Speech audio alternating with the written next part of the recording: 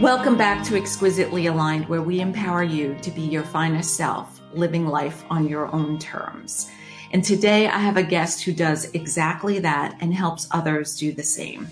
Welcome, Wendy Cocke. Wendy is the author of Making Flex Work, Defining Success on Your Own Terms as a chemical engineer by training, and spent over 20 years in Fortune 500 companies, leading technical teams across time zones, borders, and languages. As a working mother, which I think many of us are, Wendy has redefined success for herself according to her values, which is something you know Exquisitely Aligned is all about. About 10 years into her career, when her oldest child was still an infant, Wendy pursued a flexible work arrangement. She was told that while the company supported her desire to pull back, her career would stall and she would never move up in the organization. But her successful negotiation of flexible working arrangements did not slow her career trajectory, and eventually led her to publish a book about how others can do the same. She is an inspiration to all those who want to thrive in both their personal and professional lives.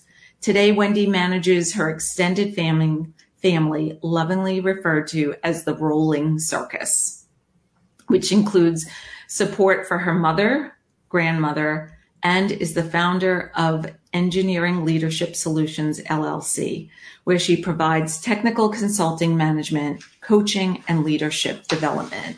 Welcome, Wendy. Delighted to have you here with us. It is so great to be here with you.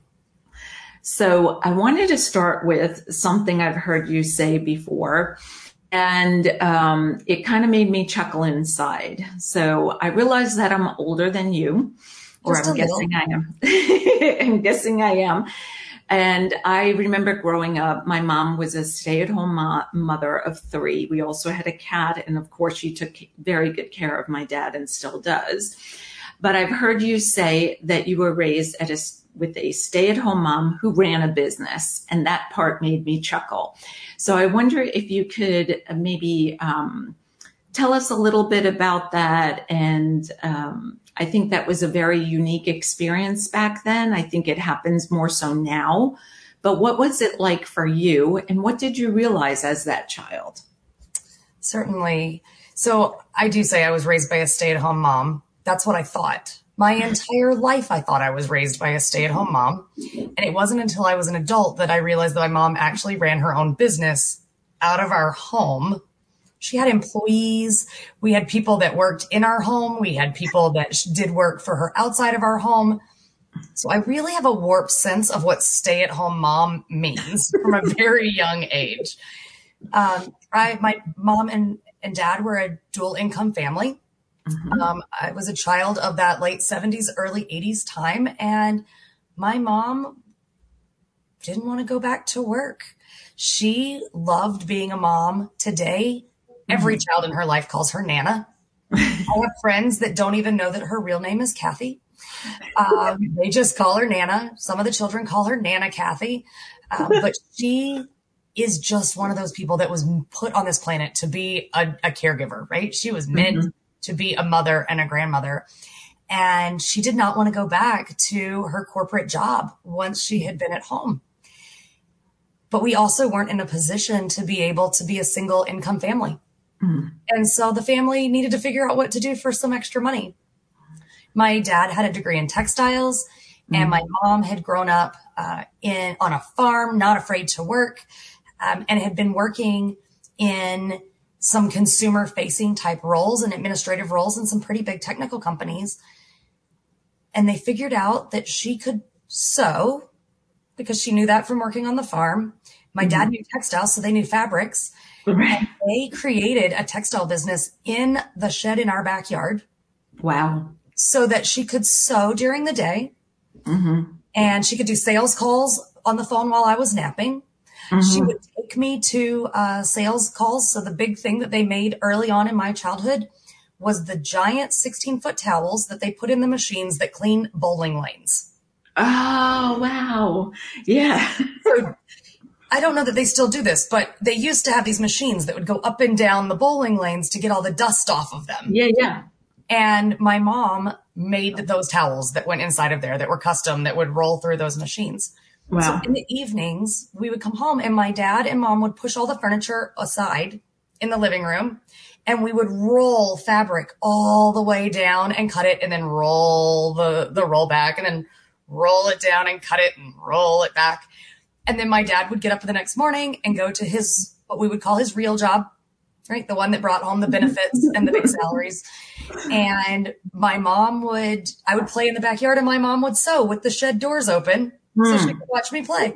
Right. And then it would be nap time and she would close the shed and we would go inside. And eventually this business grew to a point that she had sewers that worked in other places that she would take it. Almost all of my teenage friends worked for my mom at some point as a part of their childhood. I just thought that's what stay-at-home moms did. I thought your option was you went to a corporate job or you stayed at home and worked. It never crossed my mind that that's not how it was supposed to be. Besides the laundry, the cooking, the probably paying the bills, all the shuffling, the chauffeuring you to wherever you needed to be, right? All of those things. Yeah, she made flex work before there was a book. I do remember she had a hard and fast rule that her business was closed on Fridays. Yeah. Because Fridays was the day she did all the housework. So Fridays was the day that everything in the house surrounded around getting the house ready for the weekend and cleaning out, whatever had happened during the week. But yeah, every day she would work and we would finish before my dad came home and she would have dinner ready when he was ready. She did all the things that a very traditional stay-at-home mom would do and was running a very successful business, that I didn't even know really the impact of it until I was much older.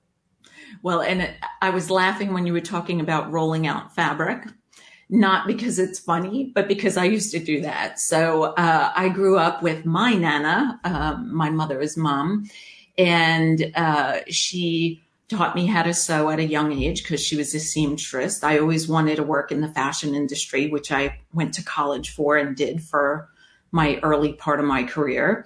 But in high school, I sewed for myself and I was paid by friends to make them clothing. And so I'd be rolling. I had to move furniture away so that I could roll. I mean, especially you're talking, I think you said 16 feet long, depending on how wide. It's hard to find place. I used to take over my parents' dining room table and my mother's like, okay, how much more are you sewing? Like, when are you going to be? Because we're having yes. And I need these pins off the floor, because they're always constantly, you're dropping pins everywhere. So, and when somebody steps on one, ooh, you're in trouble. So yes, that's why I was nodding my head and laughing, just so you know, because I know what it's like to be rolling out fabric. And some of those bolts are so long and so heavy that you're like, can you help me with this? As an adult. So their industrial fabric was, it was not uncommon for these rolls to be between 200 and 300 pounds. And they were, between 4 and 5 feet in height. It would take 2 people to move them. I thought every house had a hand truck. I thought that was a very normal thing for a house to have. I learned to use a serger, which is the for people that don't know fabric, it's the part where it wraps around and keeps the fabric from unrolling or unraveling. But it also has a very fast moving razor blade on it. I learned to sew with that when I was really small because I thought it was cool and it was a straight line. So it was something I could do. And then we had a box tacker at our house for a while that makes those cute little X's mostly on your jeans. Yeah. Where pockets attach. So we had all sorts of equipment that I just thought was totally normal in our house. And I mean, it's funny because I grew up, I think, following my father who is handy.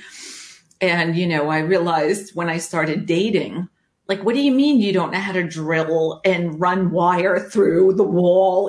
Back then when we had house phones, right? Like I wanted a phone in my bedroom. So my parents said, okay, fine. I just, ran the wire and, I was like, oh my gosh, like you start thinking that everything in your house is the equipment that I was like, you don't have a power drill. You don't have a, listing different things that I just assumed people Had. multiple size levels, you know what I mean? Like multiple, like a store, a Lowe's or a Home Depot in your garage where you roll out the drawers and you have any size screw, bolt, washer that you might need. You know, it's like, no, I go to the store for that. I'm like, oh, I was spoiled. I just would go in my dad's like things and pull out. So I understand completely. So thank you for sharing that, and how wonderful to have that experience. I think also you mentioned about your friends being able to work for your parents as well, and how, you know, I think sometimes being an entrepreneur is a blessing, but sometimes can feel like a curse, right? There are days we want to say, I'm done, I quit. Or at least that's how I feel. But, you know, when we are able to be an entrepreneur or start a business and then hire people, we're allowing other people to bring in an income, to learn things that maybe they never would learn. You know, it's this ever giving back. I mean, you're bringing in an income, but you're able to give other people an income. You're able to give other people skill sets, experiences of how to work in a business field. And so, you know, kudos to your parents for being able to do that for, like you said, your friends and other people, because that's something I always say to people. Don't think so small, you know, make it a bigger, you know, what could it be in 5 years, in 7 years, in 10 years? And so I love that about it. I don't know how you felt about having your friends coming over to work versus coming over to hang out and chat and do everything. But no, I loved it. Yeah. The ironic part is as soon as I could get a job not working for my parents, I left the house to work. So my friends were coming to my house as I was leaving to go to a job. You know, I knew what the minimum wage was in the state of Georgia when I was in middle school, because that's my allowance was getting paid to work in the family business.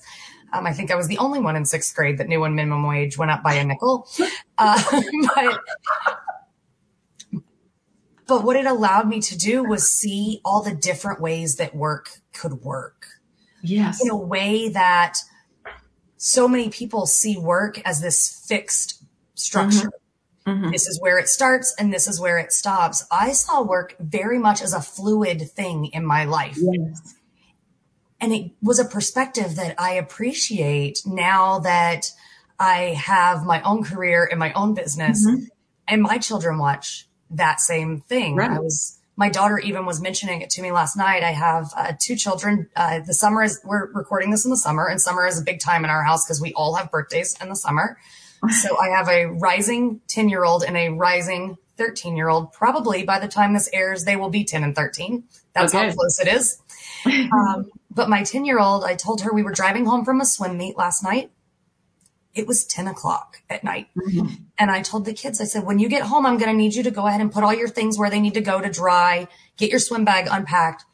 I had a client send me an email that they need something before the morning. I'm going to run upstairs and just do it really quickly. It'll take me about 10 minutes. By the time you get done and you're ready to go to bed, I'll meet you in your room. Yeah. And she said, isn't it fun that you can do work anytime? Right. And exactly. I said, yes, it's so fun that I get to do work anytime. Because I could stop at 3 o'clock and get them ready for the swim meet and had no guilt about it, jump right back on at 10, knock out that last bit of work. Exactly. And I think the key part of that is that you could stop at 3 o'clock, you know, that it doesn't have to be something where you're tied to your desk all day long, all weekend long, and so forth. You know, it's setting those boundaries, but for me, it's mostly our desire. Well, exquisitely aligned is about our soul level truths, our heartfelt desires, and then our gifts and talents, and being able to use them as needed. And you were talking about the flexibility, so coming from my yoga background as a yoga instructor, I love flexibility because things change.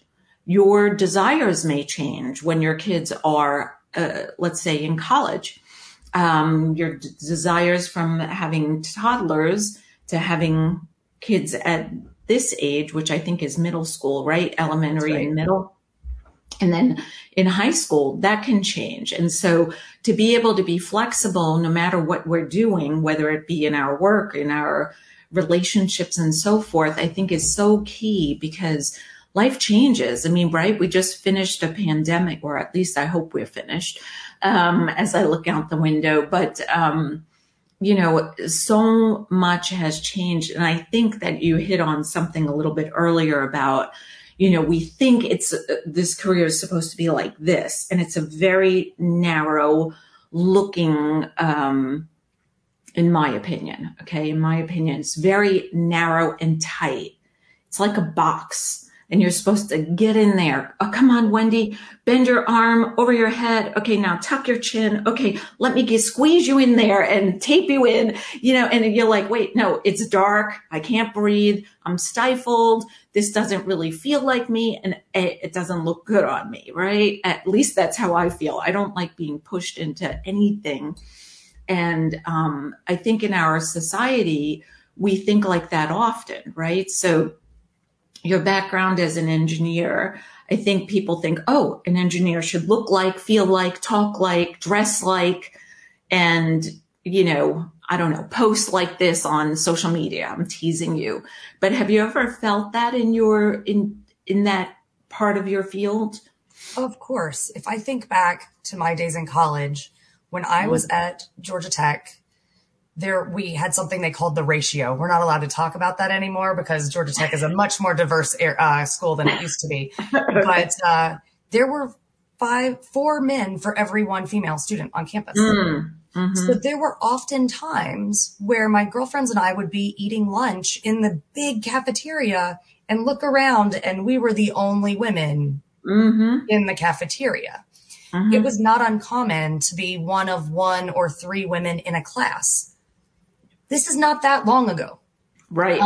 But at a school that didn't really have a liberal arts program, we were very heavy on the men in the school.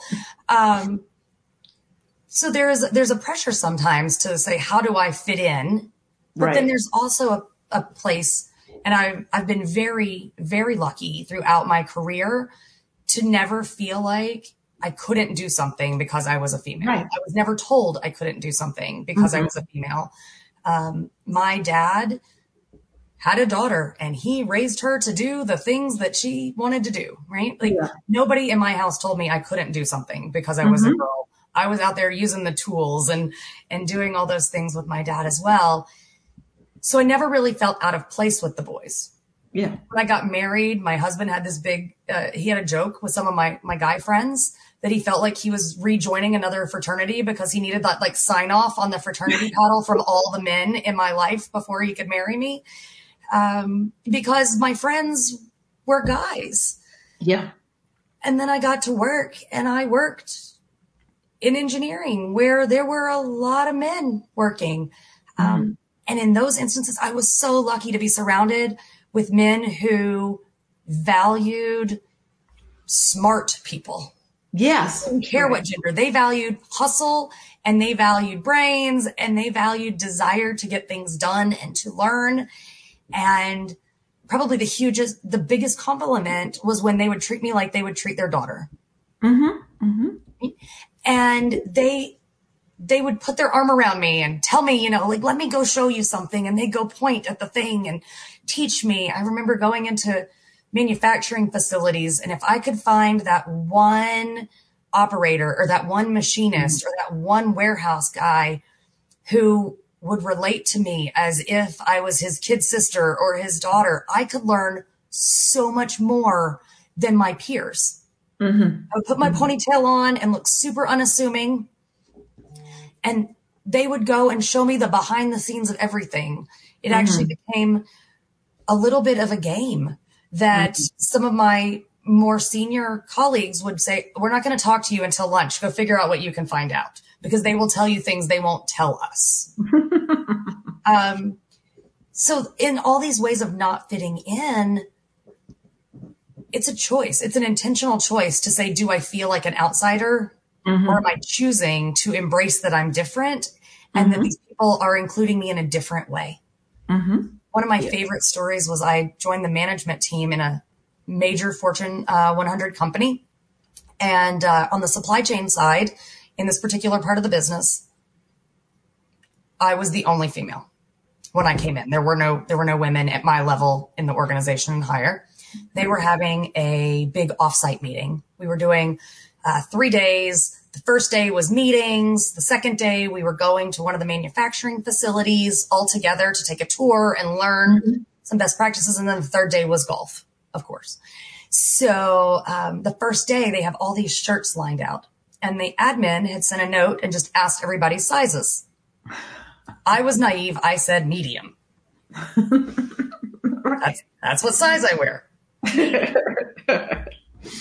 So I get there and all the shirts are laid out, and my supervisor is an amazing man who I have worked for 3 times in my career. So that was the first time I worked for him. And he was so excited, and he said, I'm so glad you're going to be a part of this leadership team. We have all the shirts. And I knew right away we were going to have a problem. Like, Houston, we have a problem. I could see a white collar and a bunch of buttons. All of a sudden, I realized I had not been specific enough in my size. But I didn't say anything. I just put it in my bag. So at lunch, he says, did you get your shirt? And I said, yeah. He says, do you think it's good? I said, I'm sure. I just put it in my bag. I'll deal with it later. I know someone who knows how to sew. I'll be fine. My problem was I needed to wear it the next morning. Oh, there you go. So a tip for any of your listeners that ever might get in these situations, always take backup clothes. So I always carry a couple of extra tank tops, a couple of extra, under type clothes. I never know exactly what's going to fit, some extra hair ties, some accessories that can go with just about anything. And so I get into my room, I open, of course, it's a men's medium, long sleeve white button down shirt. And it just swallows me when I put it on. But very quickly I say, I'm not going to wear the pants I was going to wear. Jeans it is. So I've got my jeans. I roll the sleeves up so that they can hit about 3/4. So they're not way out here. And I don't button it. I leave it open and I tie it and I put on my backup tank top underneath it. Yeah. I come out. I'm like, I've nailed it. I have got this whole outfit pulled together. I walk out and my boss, I can see all the blood run out of his face. And he's like, it doesn't fit. And I said, no, it's great. Check it out. I'm good. Let's go. I could have been mad that the shirt didn't fit. I could have felt discriminated against because they didn't think to ask me if I needed a women's size. I could have chosen to wear something else and stand out even more. Right. But instead I was like, you know what? We're going to make this work. And how are we going to make it amazing? Right. We're going to go because I can wear it differently than the men. Mm-hmm. Oh, absolutely. I have that freedom. Yeah. We have so many options. See, I was thinking I would have crisscrossed it and tucked it in the back. You know what I mean? Like that would have been a great idea. It would have you could have worn it one day this way, one day that way, like not tie, straight, like you said. Yeah. So many options, that's, I think we always have to find that flexibility and, not feel stuck or trapped in such a narrow focus, right? Oh, this is a button down shirt. I have to wear it with the sleeves long and the buttons up to here, no, it's, coming from the fashion industry. I always feel like you have to put your own spin on it. I was lucky that I went to, public school all my life. So I never had to wear a uniform because that would have been a really big challenge for me. I don't like ever looking like someone else. Unless you're planning it, like I have a younger sister. So at one point we had matching bikinis, actually more than once now that I think about it, 2 that I can remember pictures of, but, maybe with a best friend. But other than that, when I'm my kids did go to a school where they needed to wear uniforms K through 8. And luckily they liked it. So we're lucky we live in this free will world where we have these options and choices to find the ability to make things work. And I'll just share a quick story. When I married Mark, my husband, he was already a practicing physician and loved what he did. But over time, the practice he was with was making decisions that really didn't align or match up with his desires and his truths and ours as a family. And so, I was like, get out, the writing is on the wall, and he's like, okay, well, I need to look for another physician seeing patients all day position. And so he started interviewing, again, very narrow. This is what I do. I signed a document that says I'm here to help people. I can't think of the right word of that document, but anyway, their oath. Oh, the Hippocratic Oath. Yes, their oath. And he was very, wanting to stay with that. But as the interviews kept happening, he realized, there were options in that field, but the one that sounded intriguing to him was also intimidating. I like to say that's an invitation for us to step into something different. And he did. And so now he does life insurance medicine and has been, and it affords him to work from home. And he's no longer being called, in the middle of the night to deliver a baby. He's able to be here for the kids' birthdays and special events and stuff like that. And, it's such a blessing, but it was very hard for him initially to break out of that mold of, hey, I took an oath. I went to medical school. I invested all this money and time. So did that ever happen to you? Did you ever feel where like, oh, wait, hold on, I'm supposed to, I think we all do. And I think your husband's story can be told by everyone at some point in their career. I actually kind of hope everybody gets the chance to do that. I'm calling this phase of my career my first retirement.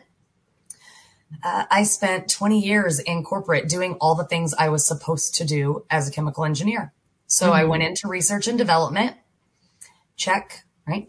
I got a patent for a medical device. Check. I moved into program management to launch new medical devices. Check. I moved into management so I could lead and have more influence. Check. I took a cross-functional assignment to go into the supply chain and manufacturing organization and lead more broadly. Check. I moved into director level of a program office sitting in a strategy organization. Check. And then I took a 180-degree career pivot. The medical device industry has a lot of restructure all the time. It is very common to be bought, sold, spun off, acquired, all of these very fancy words. And I went through several of those. And in one of those, I had the opportunity to leave. Their choice, not mine.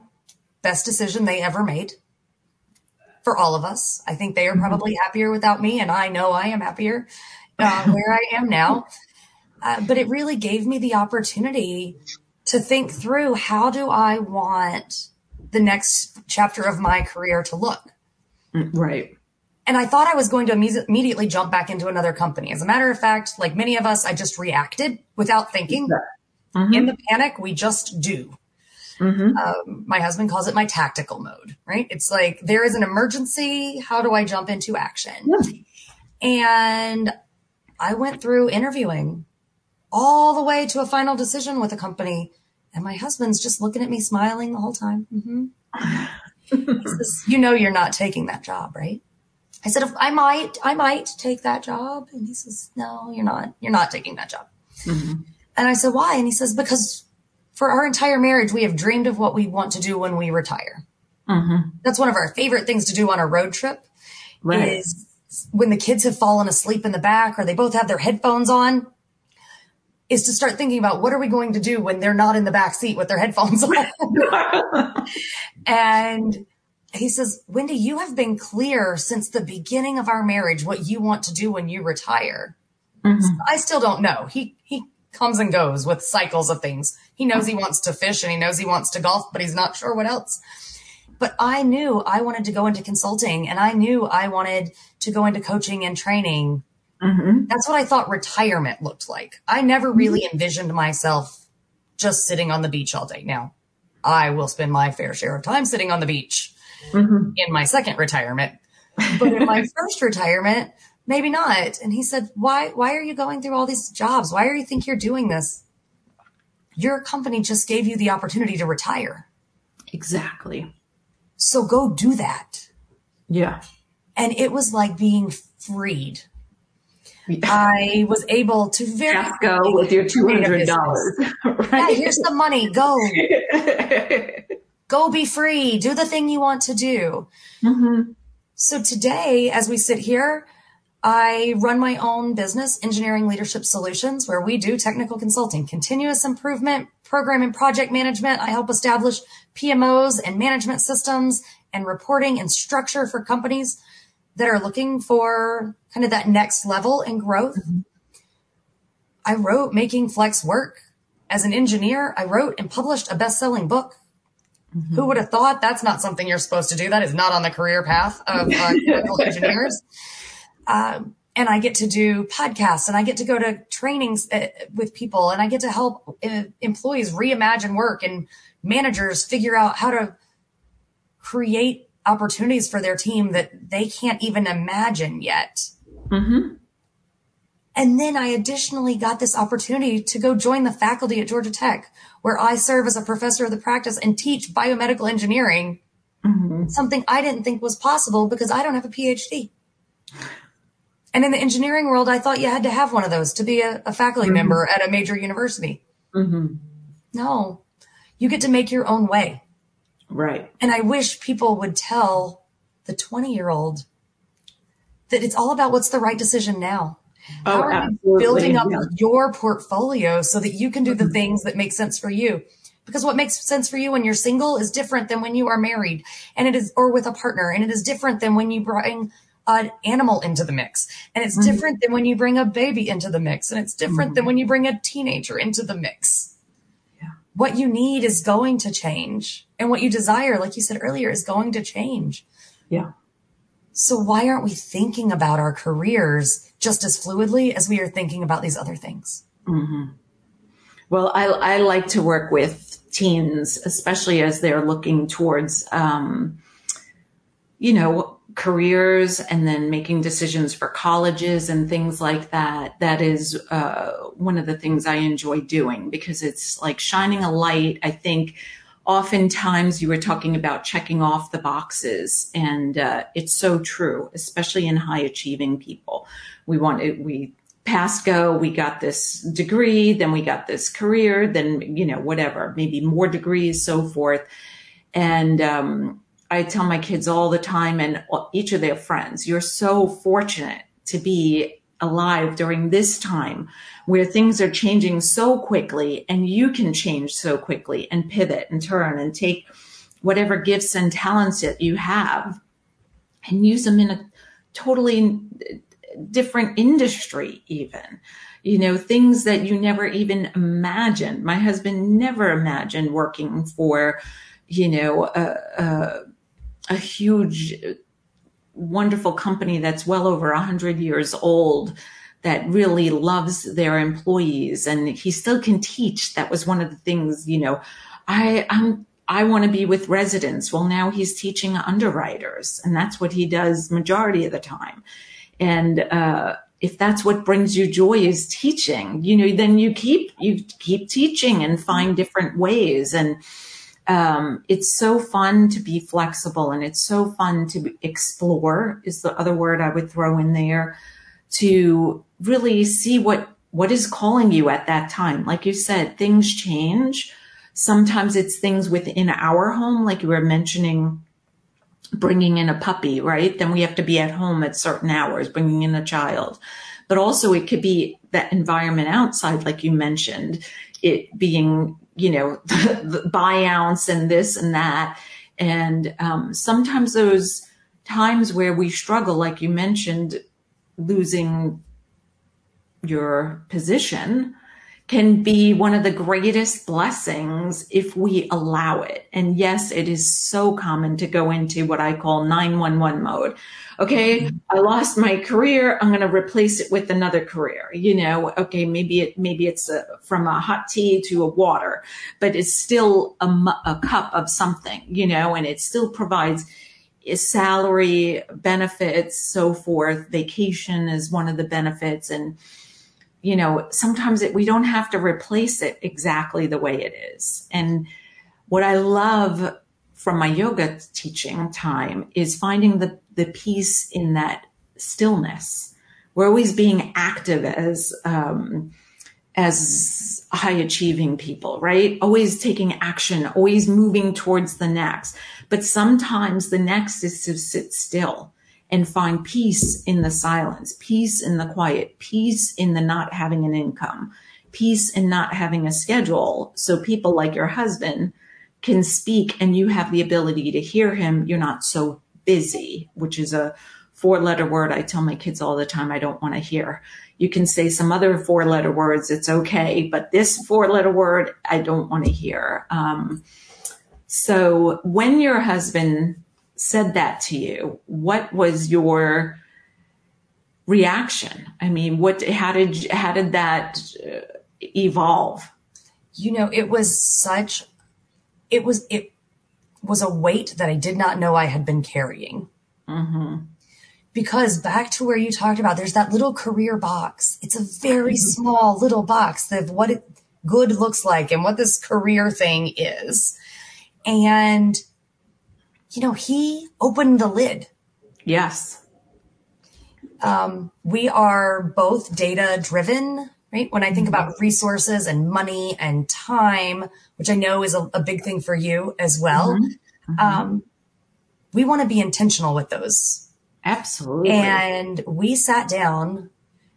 In the intro, you mentioned that my mom and my grandmother live next door. They're a part of our family unit. Mm-hmm. And my mom said, let me pick up the kids. Let me take them for the afternoon. You guys go out and figure out what you need. And we pulled up our finances. It was the least sexy bar lunch anybody has ever had in the history of the planet. But we went to one of our local sports bars and we laid our finances out on the table right in front of us and said, how much do we need to make to support the things that we need and we want in our lives? What are the things in our life that are negotiable? What are the things in our life right now that are not negotiable? Let's really go back and just say, get off this wheel, this inertia that we've been on from a career standpoint and say, whoa, what do we really want for our family? And what do we really need from our family? Mm-hmm. And it was amazing how much less it was in terms of time and money and resources than what we had. Mm-hmm. And that freed us up to make all sorts of decisions. Right. And it freed me up to have different conversations. When I opened my consulting business and I talked to a lot of people that opened their own businesses at different stages to do a lot of market research. My R&D engineer background said, you go interview users, right? You go figure it out. And I did a lot of benchmarking. And a lot of what they told me was, well, you may have to take some clients or some jobs that you don't really like in the beginning. Mm-hmm. I didn't do that. I have never taken one job yet, growth mindset. Maybe I will, but I've never taken one job that I either didn't think I was qualified for, didn't think I was going to learn something from, or I didn't think I was going to enjoy. Right. Because I'm not doing it for the money. I know what I have to do. Mm-hmm. Those jobs will allow me to grow in these other ways. And the other thing I found is that I was so much less tired. Exactly. I did not realize the mental load that I was carrying being in that little box. Mm-hmm. I was flourishing. I was doing all the right things and I was successful, but I was tired. You say your kids, they can't say they're busy. Mm-hmm. We're tired in our house a lot, or we used to be, but we're not. My children said, Mom, you're not as grumpy as you used to be. Right. You're more fun. Mm-hmm. I love sleep. I don't need as much of it as I thought I did. Mm-hmm. And it's not because I'm doing less work. It's because I'm doing work that fills me up and that I'm efficient at, right. all of those things. Mm-hmm. Right? Yeah, I believe so. I did write the word success because you were talking about that and you brought it up. But for me, I think the box oftentimes is what the masses believe is success. But in the end, when you're on your deathbed or you're watching somebody be so ill, like my husband was, you really think, is that success? I checked off all these boxes. I have all this money. I have, titles, what initials behind my name, so forth. To me, that never was success. And I like nice things. I love vacation. To me, money is freedom to do the things that we love, which for us is oftentimes travel and experiences, seeing the world, seeing how other people live, hearing other languages that we don't quite know, or reading, like when I was in Marrakesh, I was like, oh my God, I didn't realize how hard it's going to be to find my way back as I'm walking because I cannot read the street signs. Like they Very all close look attention to the road, to the landmarks. yeah, well, the landmarks in the marketplace all look the same. That's right. So it's very difficult to know one shop from the next because they're very much sell all the same goodies for all of us tourists. But I think in the end, what really happens, you were talking about fatigue or being tired. And for me, Exquisitely Aligned has 3 promises when you live with your truths, your soul level truths, your heartfelt desires that make your heart beat faster, and then use your natural born gifts and talents the way only you can. They're like your fingerprint. Nobody else shares them. You have all those nuances that you can bring, like your childhood you just talked about. That served you in so many ways later in life and still serves you and serves your kids as well as you teach and share those experiences with them. And when you do all 3, other things happen. There's this whole other layer that happens, which you just tapped upon, which is your highly intuitive mind opens more up so that you know exactly, yes, this is the right client. Like you said, I will learn something here. I will feel fulfilled, which is another huge thing, versus feeling drained. I believe when we take the wrong client or accept or listen to that advice, you may have to work with some people that you're not really warm and fuzzy towards. Well, for me, I don't know, Wendy, I think we're alike here because I heard your story. It's not fun. I do a discovery call and I tell people, I am looking for people who are looking to move fast because I move fast like a New Yorker that I am. I don't sugarcoat things. So if you're very sensitive, I'm probably not your girl, and on and on. I want you to be at your final destination. I want you to, when you live by those truths, your gifts and your desires, and you bring them all into fruition, the other thing that happens is you live from a place of vibrancy and synergy, and your body just kind of, it's like fueled from the inside. It's a rejuvenating body. Like you're talking about not needing as much sleep as you thought you did because you're not being drained.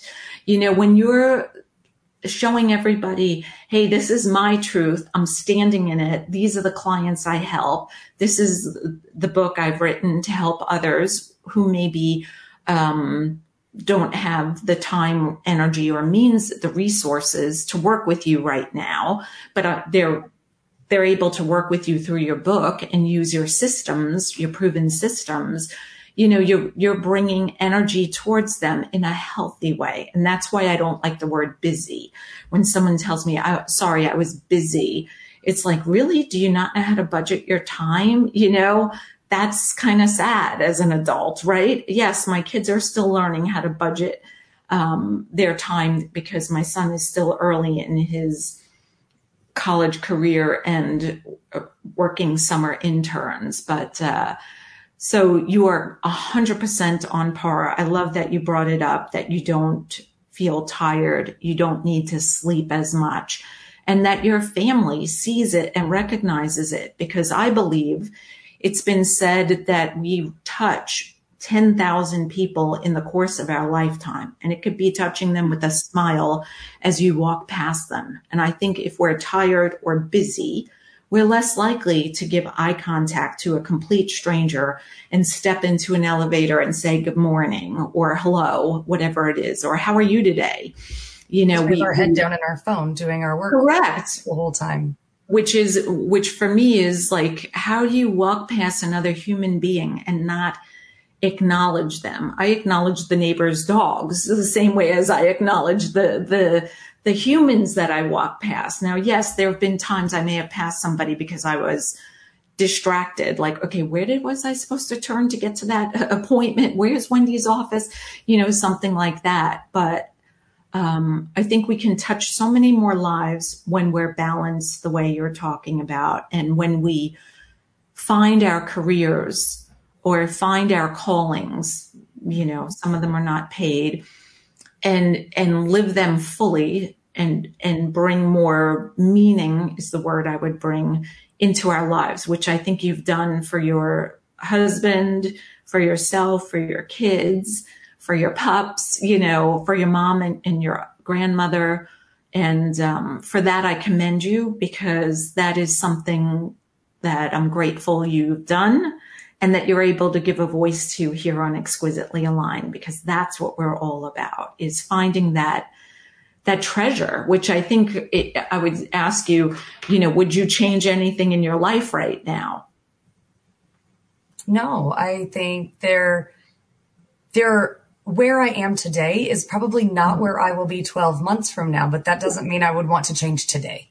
Exactly. The only thing I would change is the sun would come out brighter. I am seeing shadows outside on the on the lawn, which is a blessing. We haven't had full sun since the end of April. So yes, I would, that's the thing I would change, if I could blow the clouds away a little earlier in my day. But, so if you don't mind, Wendy, tell us how people, can find you, and, maybe share a little bit about your book first, and then how people can find you. Certainly. So, Making Flex Work is available in all the places where you can buy books, right? So you can go onto Amazon or any of your other book buying places, and get the Making Flex Work book. For those that can see, it looks like this. There is a workbook as well. If you decide you want to dig in a little bit deeper, you can only get this workbook on my website, makingflexwork.com. That's because spiral binding is really important to me. And Amazon hasn't figured out how to do that yet. So I have to get these printed locally. So if you want to buy the book, you could go to Amazon. If you want the workbook, go to makingflexwork.com. I am very active on LinkedIn. So you can find me at my full name, Wendy Anderson Cocke, at LinkedIn. I'm also Wendy Cocke on Instagram. And I keep Facebook for my friends that I know. So sorry, you can't find me there. But if we become real friends, you can find me there.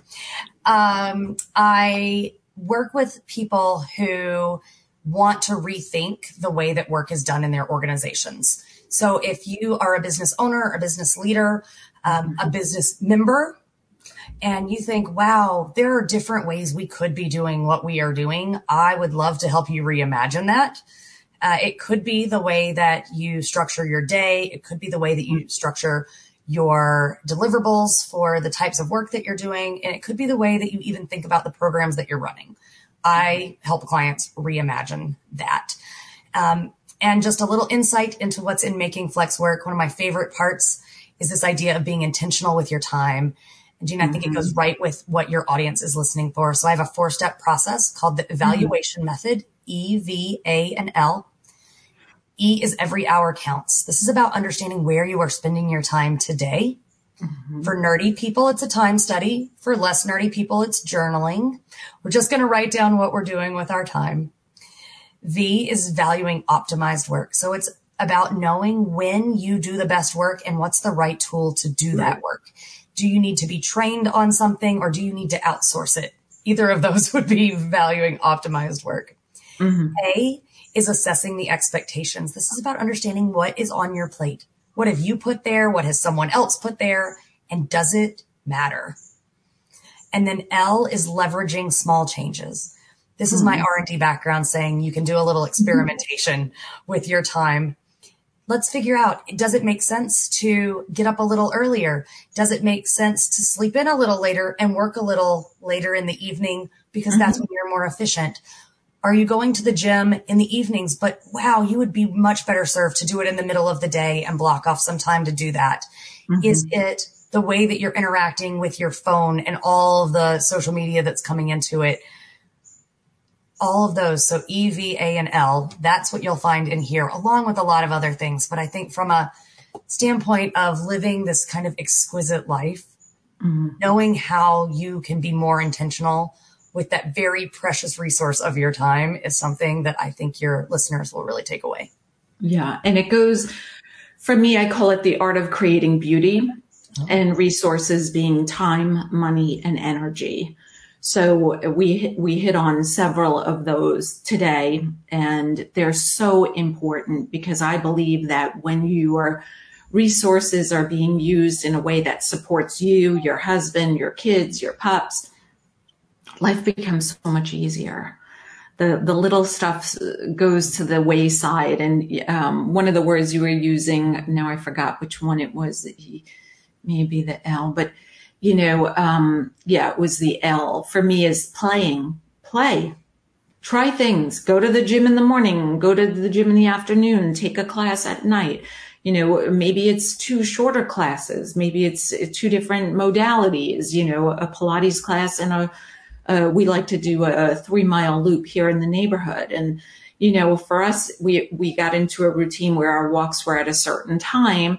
And then we started changing it up. Well, you get to meet more of your neighbors, right? And being new to California, it was so fun, especially during COVID. We moved during COVID. So, when you play and experiment, research and development, you start putting yourself in other places to meet other people, to have other experiences, to try something new, to see how you feel, if it energizes you better first thing in the morning, and then you go running through your day, if it benefits your family better for you to go at night. I'm totally all about being flexible and trying new things and never being rigid. So that's awesome. So I'm going to pull a card. Let's do it. So these are the opening to possibilities, journal prompts, contemplation, and conversation starters. You mentioned meditating. So I have clients around the world who use these as their meditation or journaling, because sometimes it's hard when you look at a blank page. So I'm just going to flip through them. You tell me when to stop, and then I'll read it for you. Okay, let's go. I'm going to start. Stop. Okay. Places. Oh, places. That sounds fun. Okay. We're playing. So places. Yes. Physical places hold energy and evoke feelings. Where do you feel your best? Why? What do you admire most about these places? And you can answer one or all of those questions. So if you want a specific physical place, my family loves the beach. Mm-hmm. We spend our whole year dreaming about when we're going to be at the beach. Mm-hmm. That's where I believe we will end up retiring, when we retire for real. And for me, it's because the pace requires me to slow down. Mm-hmm. You cannot be fast on sand. Even when I am run slower when I am at the beach. Right. Mm-hmm. Just the whole pace. There's not a lot of cell coverage when we go to the beach. Mm-hmm. So you can't have work with you all the time. You can't have social media with you all the time. It forces you to disconnect. Mm-hmm. And it forces you to connect with the people that you're physically with. Right. So that second question about the space itself, mm-hmm. You love to travel and have experiences. Mm-hmm. What we love to do is take our friends and family with us places. Mm-hmm. So we like to move as a tribe, right? The more the merrier. If we can pack 20 people into that house, we will pack 20 people into that house. And for me, it's about that very focused time with my family and my friends. And I don't care where in the world it is. Mm-hmm. We can do it anywhere as long as we're together. Yes, I agree completely. And so for us, that's why we're here in California. So I could be, well, all four of us can be closer to the beach. We're just minutes away, which is my heaven. So bringing those things, and for us, I grew up at the beach, water skiing, boating, all those fun things, thanks to my dad, who had a passion, still has a passion for the water. And in case you don't know, I'm guessing you do, but those people who spend time at the beach are less likely to have a lot of health issues. They have found that the salt air and eating more seafood has health benefits, and they would suggest or recommend highly to women and men who are struggling with heart arrhythmias to spend time at the ocean, because the lapping of the water, the ebb and flow of the water, has been known to allow people to reconnect their heart to the natural rhythm within them. So there are so many benefits. I have an entire podcast, I believe, that talks about that in the 2-part of traveling, the art of bringing beauty into our lives through travel, and how it benefits us. But the ocean, the beach, and like you talk about, moving slower and reconnecting with those relationships and having time to really hear and listen, like these cards playing. I've had people take them on vacation. That's why they're in a metal tin, so that they travel in your luggage beautifully, or on the airplane, wherever you are. So just briefly, I want to invite those of you who don't know already to Purpose, Possibilities, and Prosecco. It's a 2-hour transformational private face reading and mentoring session for your life's purpose. We have done a bunch of them. They have been a hit. So we are going to continue with them and make them an everyday offering. If you're interested in that, just connect with me at the link below. Until next time, Wendy, thank you so much for being here, sharing your brilliance and your stories and how you came to be, and everything that you've put together to bring out into the world. We greatly appreciate you. Thank you very much. Till next time, be exquisite.